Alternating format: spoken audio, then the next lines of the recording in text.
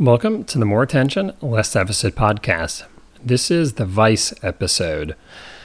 Why do we do all those things that are bad for us, that get us into trouble, or that we just shouldn't do? The book, More Attention, Less Deficit, Success Strategies for Adults with ADHD, is available at addwarehouse.com and pretty much everywhere else, including on the Kindle. But if you enter coupon code 19380, my zip code, at addwarehouse.com, you'll save 25%. Good deal. I'm psychologist Dr. Ari Tuckman, author of More Attention, Less Deficit and Integrative Treatment for Adult ADHD, a practical, easy-to-use guide for clinicians. For more information about either book, archives of this podcast, links to past presentations, handouts, and information about upcoming teleclasses and presentations, check out adultadhdbook.com. I'm also very happy to announce that my new workbook, Understand Your Brain, Get More Done, the ADHD Executive Functions Workbook, is finally available. I almost feel like I don't really remember writing it. As of this moment, it's available exclusively through addwarehouse.com. You can get directly to the book either through my site, adultadhdbook.com, or just by kind of clicking around on their site.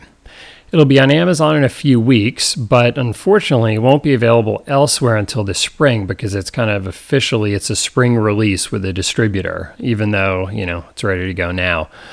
Regardless, I have a bunch of information about it at adultadhdbook.com, including a free chapter on working memory. Good stuff. So, in this episode, we're going to talk about vices. All that really tempting stuff that's hard to resist, but we're supposed to resist. This idea came from a podcast listener who emailed me about the effects of marijuana on ADHD. Now, as a quick side note, if you're going to email a stranger about illegal drug use, don't do it from an email account that contains your first and last name. But in this case, it worked out well because it led to the idea for this episode. So, we all benefit. So let's define terms, at least as it relates to this podcast. So my definition of a vice is something that is tempting, despite ultimately not being good for us, but easy to justify to ourselves. Let's look at each part of that. So a vice has to be tempting, that is, rewarding or enjoyable. It has to bring some positive experience, at least in the short term. Things that are boring or painful can't be a vice because there's no temptation. Flossing your teeth will never be a vice. Unfortunately, there is a lot of tempting stuff in the world these days. Based on how you're wired, some of these things will be more tempting than others. For example, cigarettes, alcohol, marijuana, overeating, excessive porn use, overspending, and killing too much time on the internet. Now, that last one may not be that much of a vice, except for Twitter, but it is tempting, except for Twitter. But besides being tempting, a vice also has to ultimately be bad for us. Now, the key word here is ultimately, as in, we don't pay the price immediately. For example, touching a hot stove will never be a vice because, besides not being tempting, we pay the price immediately for it. Vices offer their benefit immediately, and the price comes later. For example, drinking too much can be fun in the moment, but is only a problem later when you wake up hungover or in jail. And then it's too late. The problem is that immediate rewards and punishments weigh more heavily in our decision-making process than future rewards and punishments, and thereby are harder to resist in the moment. If we were all totally rational, we would consider the present and the future equally, but we don't. And if everyone was completely rational, well, I'd be out of a job and this world would be much less interesting.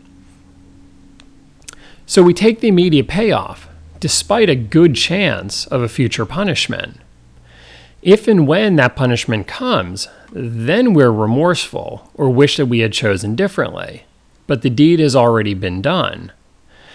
It's this tendency to get ourselves into trouble that makes vices so easy to be moralistic about, as if the person doing the moralizing is always rational.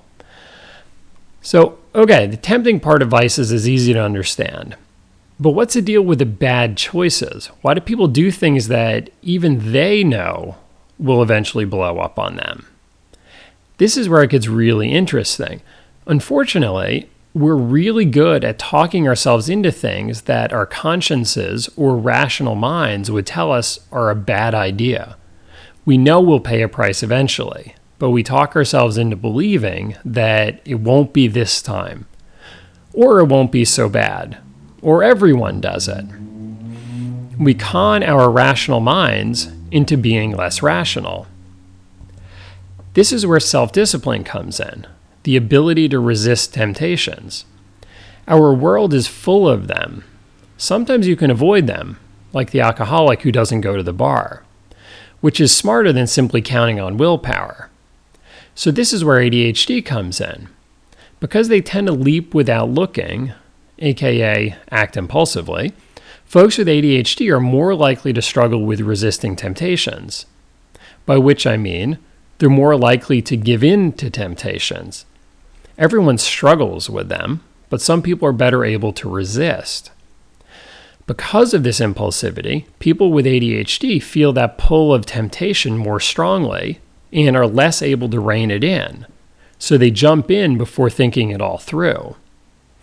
Of course, when presented with a hypothetical situation of, is it a good idea or a bad idea to have another beer with dinner the night before a big meeting?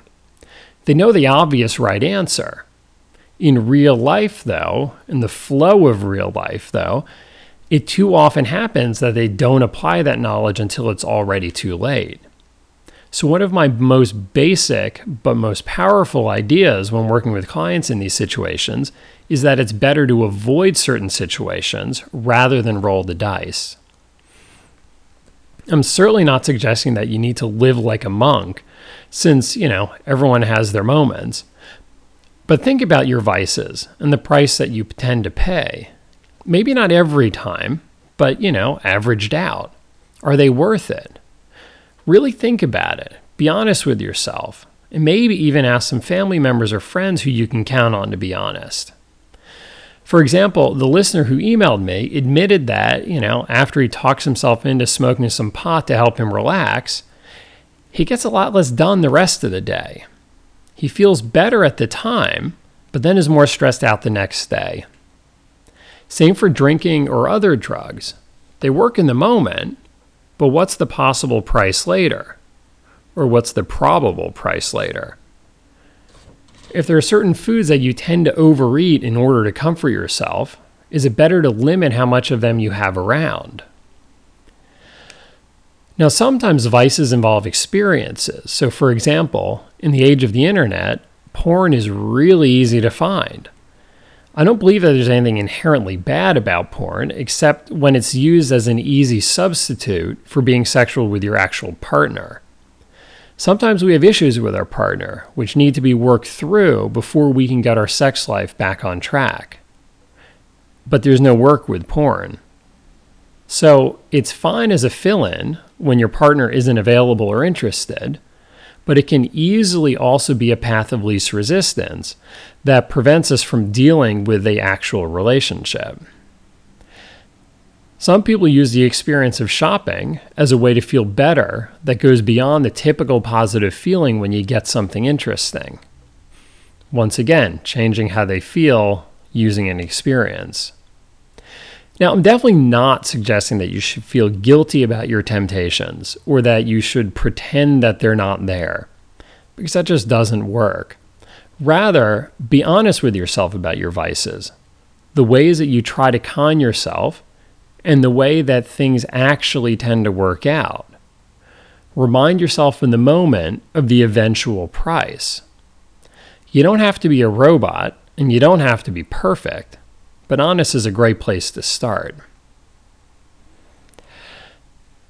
Some final announcements here. So I have to say, I had a really interesting discussion about attention with Jeff Copper on Attention Talk Radio recently. I mean, really interesting, as in what is attention anyway? And what are distractions? And what's the difference? And how does our brain work? And there's I don't know, my mind's been kind of buzzing with ideas ever since. So I'm not sure exactly where I'm going to go with it all, but at a minimum, there's definitely going to be a presentation in the works on this. So if you're interested, you can find the link to the recording on the presentations page at adultadhdbook.com.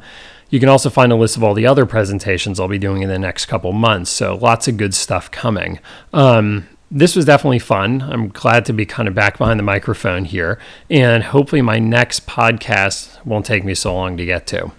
So until next time, thanks for lending me your attention.